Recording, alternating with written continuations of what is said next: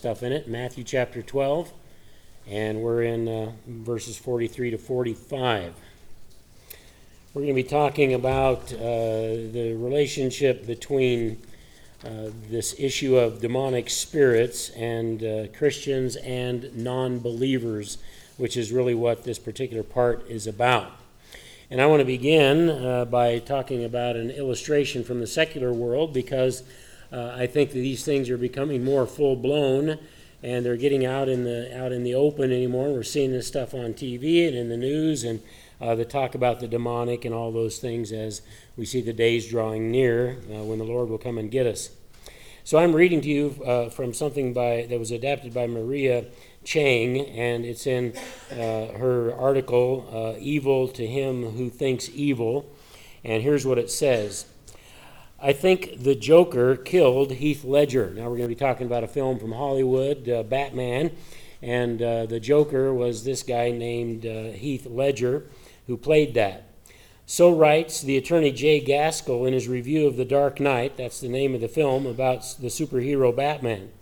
On January 22nd, 2008, 6 months before the movie's opening, Heath Ledger, who played the villainous Joker, was found unconscious in his Manhattan apartment. The medical examiner reported that the 28-year-old had died from an accidental overdose of a lethal brew of prescription drugs. Reviewers lauded Ledger as an electrifying performer. Ledger's character is more of a sociopathic master criminal. Reviewers used the language of the supernatural, calling him demonic and diabolical, a hound fresh out of hell, a vivid, compelling picture of evil, like Satan. Michael Caine, who plays Batman's butler, Alfred, said he found Ledger's performance so terrifying and disturbing that sometimes he forgot his lines. Reportedly, the Joker had also the Joker role had taken a decided toll on the actor's health. For weeks he was unable to sleep, averaging only 2 hours a night. He told a New York Times reporter in November of 2007 that even after taking 2 sleeping pills, he said, "I couldn't stop thinking. My body was exhausted. My mind was still going." He also told a reporter that the only way I can act is to climb into the skin of that person I am playing. For The Dark Knight, he spent months alone in a hotel room to work on his character and his voice, perfecting an unhinging cackle that sends shivers up the audience spines.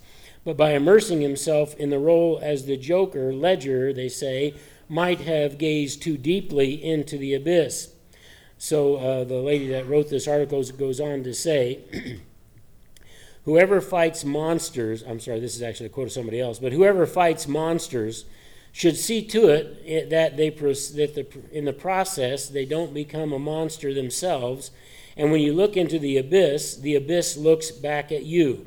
This famous but unclear quote is from the German philosopher Friedrich Nietzsche, no friend of Christianity, has at least one interpretation, and he says this: if a person gazes too long at evil, it will become a part of him.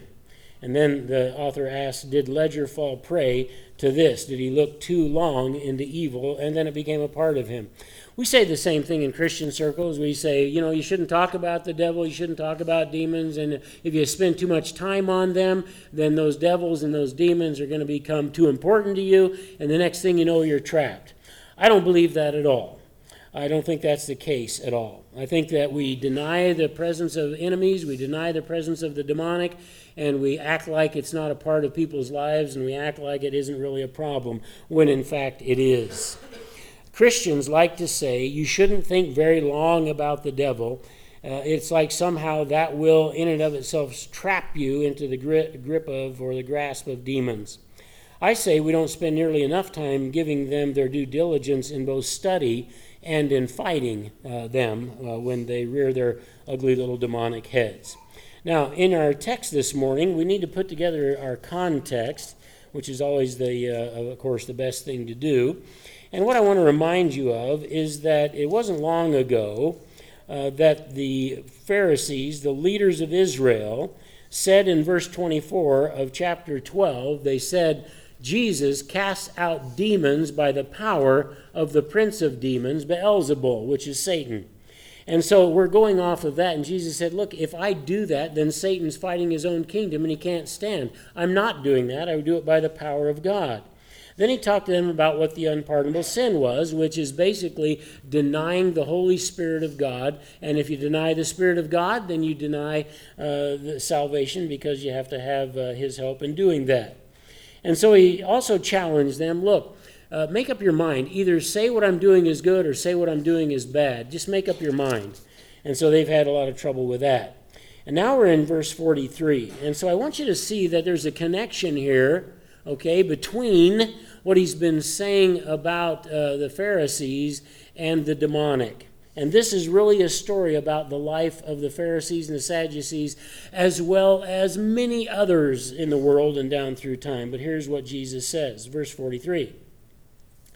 Now, when an unclean spirit, and you know demons go by all kinds of names, evil spirit, unclean spirit, apparitions, ghosts, you name it, we've got all kinds of names for them. This is a fallen angel, an angel that did not follow God when they had a choice to follow God or not follow God. And so they've developed many different names, but these are guys that are angels that used to be good angels. They had a choice to go with Satan. They chose to go to Satan. The Bible says a third of the angels chose to go with Satan, and they become demons, unclean spirits, and all these other things. And 2/3 stayed with God and stayed faithful to God. Those are the good angels, the elect angels. Jesus is now talking about the angels that departed from him and followed Satan, and they are, among other things, unclean spirits. Now, when the unclean, I'm thinking I'm going to run out of time. I'm just going to slow down a little. If we don't get done, we'll stay till 12:30, okay? Not a lot of agreement on that. Okay, all right, here we go. Now, when the unclean spirit goes out of a man, it passes through waterless places, seeking rest, and does not find it. Then it says, I will return to, and I underlined this in my Bible, the demon says, I will return to my house from which I came. And when it comes, it finds it unoccupied, swept, and put in order. Then it goes and takes along with it 7 other spirits. He's talking about 7 other demons, more wicked than itself, in other words, the one that left and came back. And they go into the man that this demon first left, and they live there. They make their abode there. They dwell within the flesh of this man. And Jesus says, and the last state of the man, because now he has 8 demons instead of just 1, the last state of the man becomes worse than the first. That is the way it will also be with this evil generation. So that clues us into the fact that Jesus is really targeting here the Pharisees and the Sadducees, the religious leaders of Israel. And if you look at a religious leader of Israel, they look very religious. They've got their robes on. They've got their prayer tassels on. They walk around looking very religious and holy. Sometimes they hold their hands like this and all that stuff. And they just look religious on the outside. Jesus later is going to say, you're whitewashed tombs. You look good on the outside. Inside, you're full of dead men's bones because there's no reality of spiritual life in them. And I want you to keep that in mind as we go through here. So in verse 4, and I want you to understand there's lots of things that could be going on with this text and a lot of things that we're not told. And so I'm going to make a stab at trying to make it palatable to us in terms of what really happens here. In verse 43, we're going to learn this. An exorcised spirit. Now, you need to understand that exorcised means to take a spirit, deal with it, and send it out of somebody's life. That's an exorcism.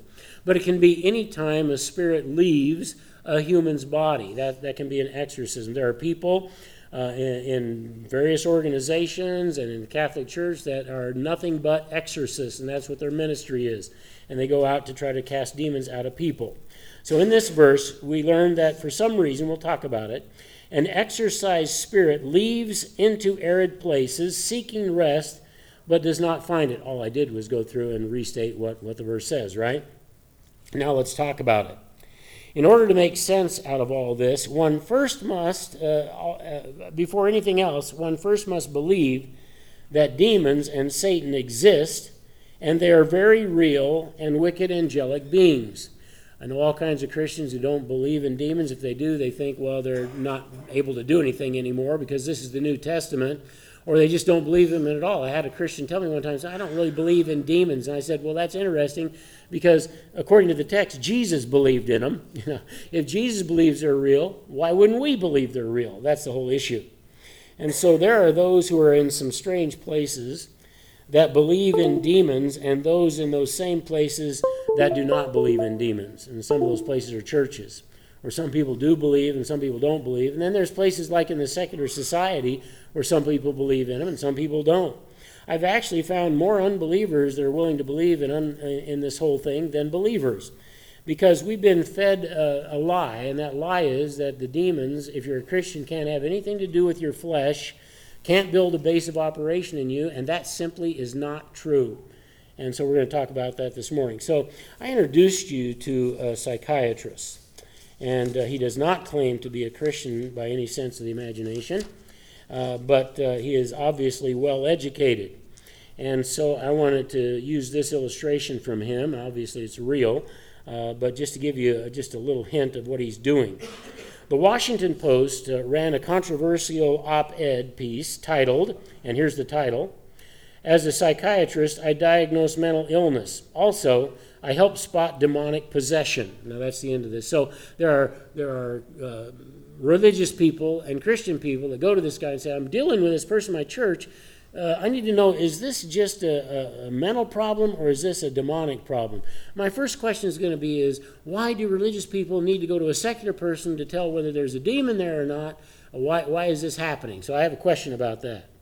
The subtitle reads this: How a Scientist Learned to Work with Exorcists.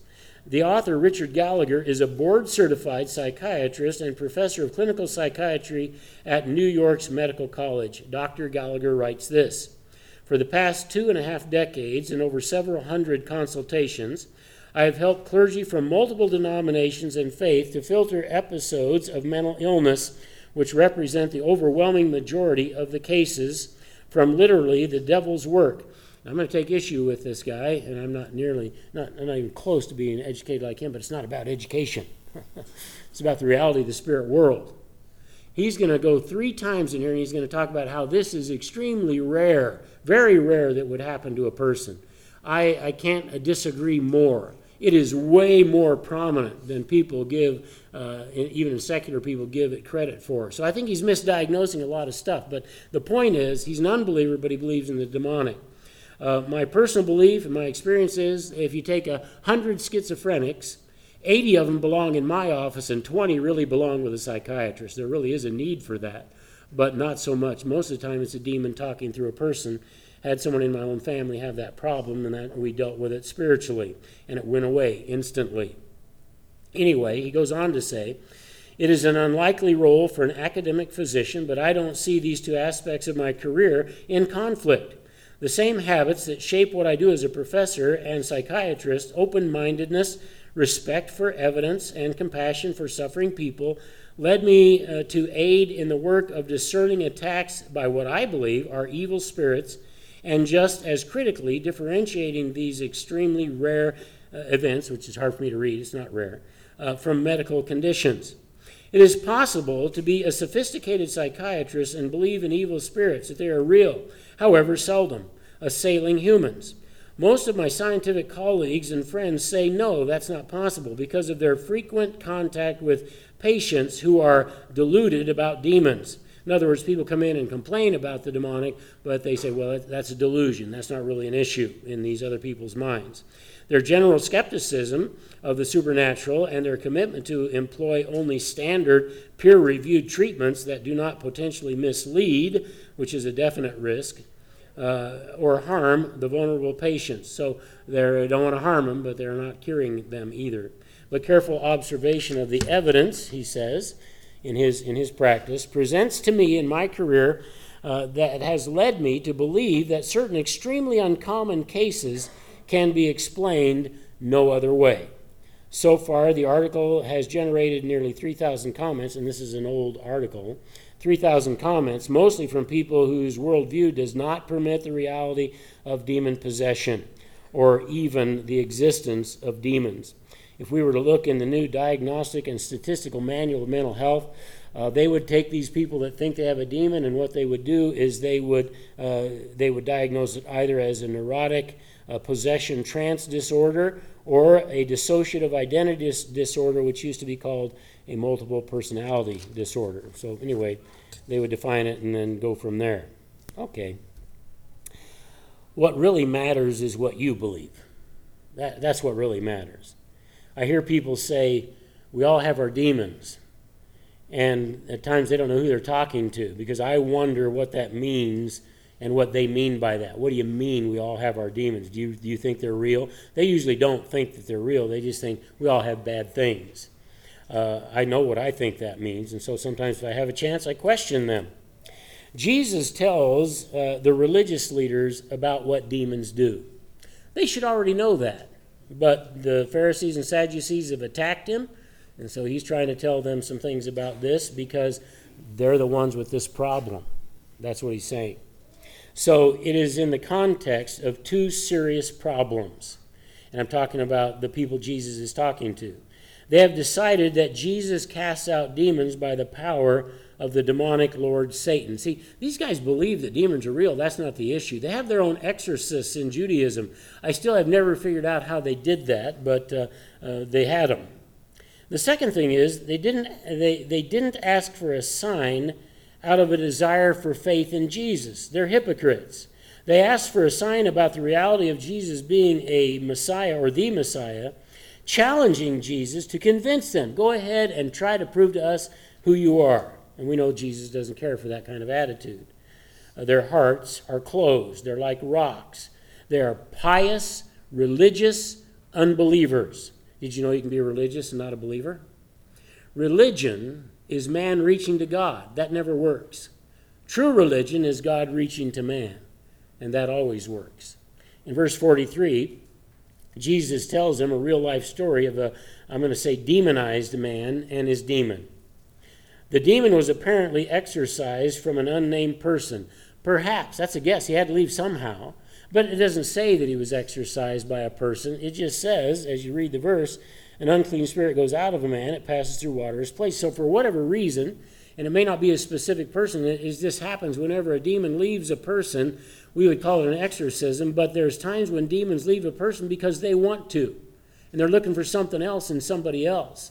Nobody made them leave, but sometimes they just up and pack up and leave. Sometimes they're cast out. It really doesn't say, and so it's not going to matter. What needs to be said here is that there was a man who had a demon and a demonic presence in him, and now it leaves. It just leaves the man. In other words, disembodies from him. And this is an unnamed person. So he had to leave for some reason, either because he wanted to, he made a decision, or because somebody dealt with him and he had to leave for a little while. So the demon roams around, it says, in arid places, meaning that he's not embodied. They see the physical body of a person as something that is watery, and it is. Our bodies are quite a bit percentage of water, and so that's called not an arid place, but a wet place. And so he's in arid places, meaning he's out there without a body. Now, this demon wants to be in a body. There's other demons that could care less about being in a body. They're territorial demons. They take control over certain places. Could be your home, your farm, your car, or whatever, and they need to be taken care of too, but that's different. He is seeking to find a body he can do his work in to further the damage that is being done. Not all demons want to be embodied, but this one does. He was inside a man, and now he goes outside the man. They literally take up a base of operation inside human bodies. That can happen also with Christians who are living in sin. And he has been exorcised somehow. Now, what I just said is this. Our sinful bodies are not fit for the kingdom of God. We're going to get new ones. These are bodies of death, and they're still bodies of sin. And if we go out and sin and continue in a sin, an enemy can build a base of operation in our flesh. Not, hear me, not your spirit. A Christian can't be possessed, can't be owned by a demon, but they can certainly give ground to a demon and be demonized. This whole thing in this is not really about Christians, though, but that's true. It can happen to a Christian. But this is about unbelievers in this particular text. I want to make that clear. They literally take up a base of operation in the human body, and somehow he is left. and he's looking for rest. He wants to find a body where he can settle down in. And this simply means to stop an activity. Rest means stop an activity one is engaged in. In other words, he wants to stop searching for a place to live, and he wants to find a place where he can live.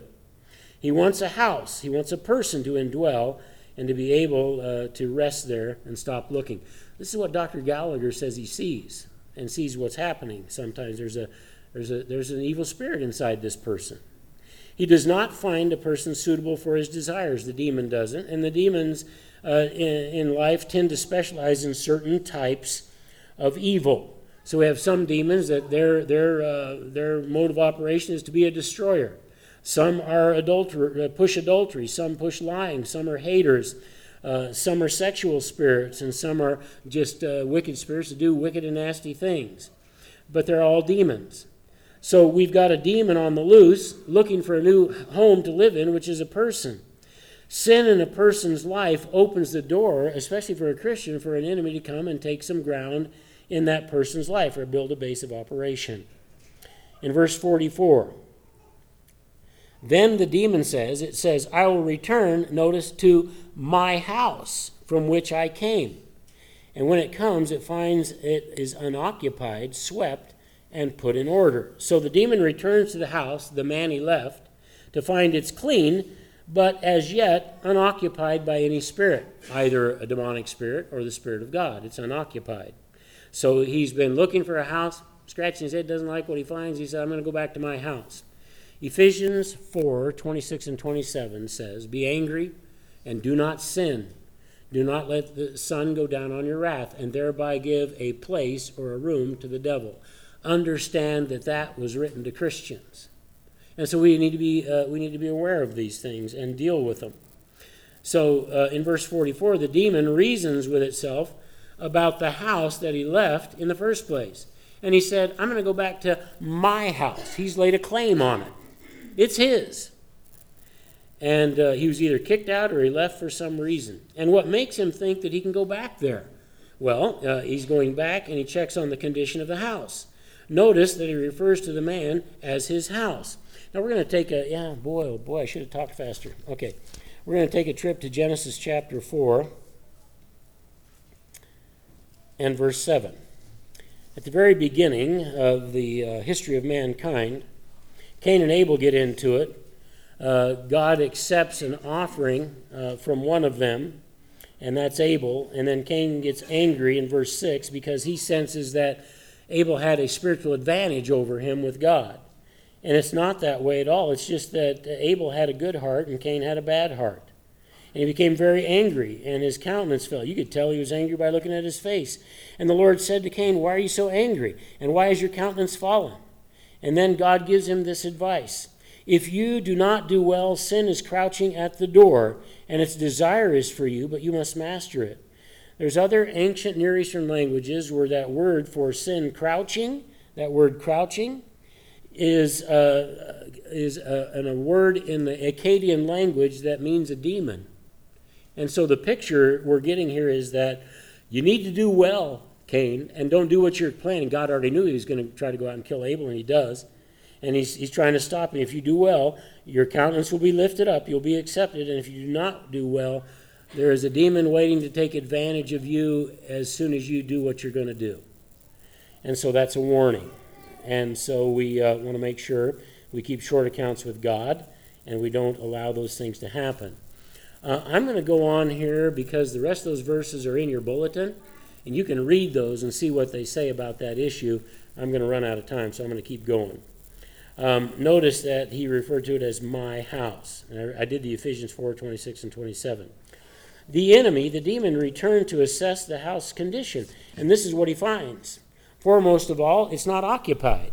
There's no other spirit there in the man. He notices that the house is broom swept. Someone took care of it to clean it. They obeyed ritual. That's what the Pharisees do. They are not godly people. They're opposing the Son of God. They are now making themselves enemies of God. But they look great on the outside. They look very religious, and that still happens today. People look religious, they sing our songs, they pray our prayers, they go to our worship services, but there's evil. inside, not a real relationship with Jesus. The house is clean. There's no clutter of a spiritual nature, no big sin issue going on, let's say. The house is also neat. That is, it's fixed up, put in order. Perhaps the man was starting to take Torah seriously and synagogue attendance seriously. He has done some work of living a cleaner life and a more sinless life. It all looks pretty good to the demon. It is nice enough to be able to invite some friends to come back with him. Ouch, now we're in real trouble. He had one demon to deal with, now he's got 8, and they all came in. They used to have an argument in antiquity about how many demons could dance on the head of a pin. That was Martin Luther was in on that. They don't take up space if they don't want to. And so, we had one man in the Bible, Jesus cast out a demon out of him. Legion, 6,000. It's not an issue. It happens. And this guy's got 8 now. So it all looks pretty good to the demon, and he invites some of his friends. And the issue for him is the fact that the house is not occupied and it's clean. This is a picture of the Pharisees. Pompous, religious hypocrites who don't know the truth, and they don't know God. They are clean, they look that way, but they're missing the most important part. Freedom from demonization is not enough to get you into heaven. It's a problem, but it's not enough to get you into heaven. You have to have a relationship with Jesus Christ. You have to know him as your Savior. So once the house is clean, it is the responsibility of the person to respond in faith to the power of God. Here, they need to be responding to Jesus, and they refuse. So what was missing in the man had the occupancy of the Spirit of God? Didn't have the occupancy of the Spirit of God. That's what was missing. Had the occupancy of enemies. He needs to know Christ. And then it wouldn't be unoccupied. Now, he can still have trouble in his flesh, but it wouldn't be unoccupied. God is not running this man's life. Hard obedience is not there. It's lacking, and there's no relationship, no true relationship with God.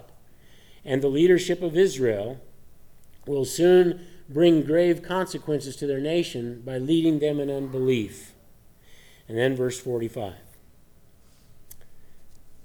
Then this demon goes out and takes along with it 7 other spirits more wicked than itself. And they go in and they live there, and the state of the man becomes worse than the first. And here's the key to the text. That is the way it will also be with this evil generation. Because they're not going to get their house cleaned up. They're not going to invite Jesus in. And it's going to be worse for them because of their failure. So because of not responding in faith to God, the demon is free to go back with 7 others, and they are morally filthy demons. We cannot have the redemption of the soul or the transformation of our lives without a personal relationship to God. We can't fight the demonic without his presence. Now there are 8 demons in a nice clean apartment, if you will, and they're like renters from Gehenna, and it won't stay that way long. John 10:10, Jesus said, I came that you might have life and have it to the full. Satan comes only to kill, steal, and destroy. That's it. That's his MO. That's what he does. He doesn't do much else. Jesus came that you might have life. Satan came to take your life. We must take care of our sin before we can remove an enemy. If we're Christians, we must take care of our relationship with Jesus so we can become Christians, so we can take care of that. Stephen Siemens wrote this, as significant as demonic influence may be, it is never the primary issue in someone's life. I couldn't tell that to the African pastors when Noel and I went over there to talk about dealing with the demonic enough. They blamed everything on a demon. They would say, well, a demon did that. I said, no, you did it. And I kept making the statement, the demons are not our problem. Our sin is the problem. Over here, where pastors dismiss that and say there are no demons that can attack Christians, I say, look, they say, you see a demon under every bush. I said, that's a lie. Over here, I say, I see 40 demons under every bush.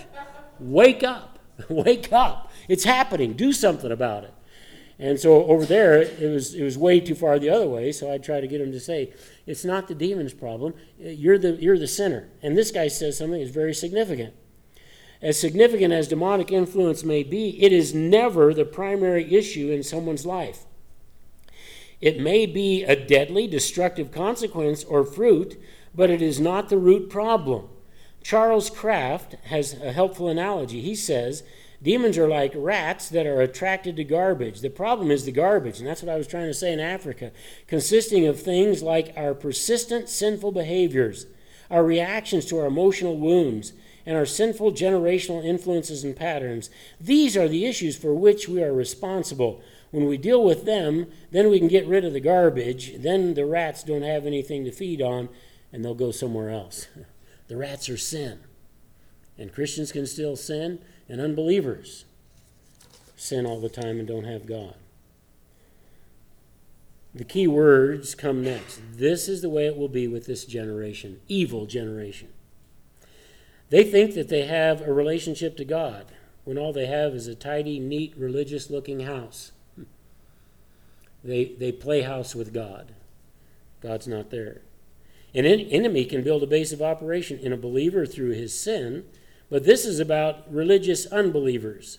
They live a pretty good life, maybe a morally clean life, and they're nice to other people. They think they're going to get into heaven for that. But they don't have the Spirit of the living God dwelling in them. Their house is not occupied. It is open to occupancy. If you have an event where you get rid of an enemy, but you don't replace the occupancy with Jesus, it's only a matter of time when things will be worse if you're an unbeliever. And if that describes you, then you need Jesus today. And then you need to live a life with short accounts with God. Because the battle doesn't end. It just means they won't have any possession of you. Demonization, yes. Possession, no. But if you need to come to Jesus Christ and ask him to forgive you of your sins, then the issue is this. All you have to do is say to Jesus, you can say it in your head right now, Jesus, I'm a sinner, and I want to ask you to forgive me of my sins. I believe that you died on the cross for me. And today I want you to come into my life and be my Savior and my God. And then just say, thank you, Jesus, for saving me. Salvation is without cost. He already paid for it all. Coming to know Jesus as your Savior is as simply as humbling yourself, admitting you're a sinner, and asking him if he would forgive your sins, and he'll do it. And he'll save you. Then you have everything you need to fight the enemy, because greater is he who is in you than he who is in the world. But you still have to battle. But they can't do what they could do to an unbeliever, to you. Well, I rushed, I slowed down, rushed again. I'm just going to very, very gently take my time on my applications. How about that? Number one, if you don't clean up your life with the gift of Jesus that he offers you, all right, salvation, if you don't clean up your life with the gift Jesus offers you, your lot in life will only get worse. If you deny Jesus after knowing the truth, it will only get worse for you. That's what it says in the Bible. I didn't make that up. I'm just trying to share it with you so you make a decision for Christ. And for those of us who are believers to make that decision that I'm going to live for him, keep short accounts with God, don't let sin build up, and if I do, I'm going to deal with it. Secondly, if you do accept his gracious salvation, you must keep short accounts with him and stay free of enemy strongholds. And finally, this. A simply tidy spiritual life is no spiritual life at all. In order to gain spiritual life, you must repent of your sins and ask Jesus to be your Savior. And he will do it graciously, lovingly, and he's been waiting for you maybe. If you have made that decision, let me know. I want to give you a book to help you get grounded in your faith and get grounded in what salvation really is, and let you start your growth there. All right? Let's bow for prayer. Heavenly Father, I want to thank you that Jesus brought this up. He brought it up to a bunch of unbelieving religious leaders who thought they were all clean inside, and they were absolutely full of dead men's bones spiritually. And we know the same thing can happen today. And we also know that the enemy is really not our greatest enemy. We are. And our propensity to sin, and our willingness to sin, and our excusing of our sin, and making excuses for them so that we can do it. And we know that grieves you. And the enemy may take advantage of that. And pray that we would get that right with you through repentance, and ask you to take that ground back from that enemy Help us also to remember that when we're dealing with people that don't know you as Savior, that the enemy does not want them to hear the gospel, does not want them to hear about salvation. And we need to be in prayer and patient and simply just very lovingly give them the truth that Jesus loves you and provided a way for you to have eternal life with him.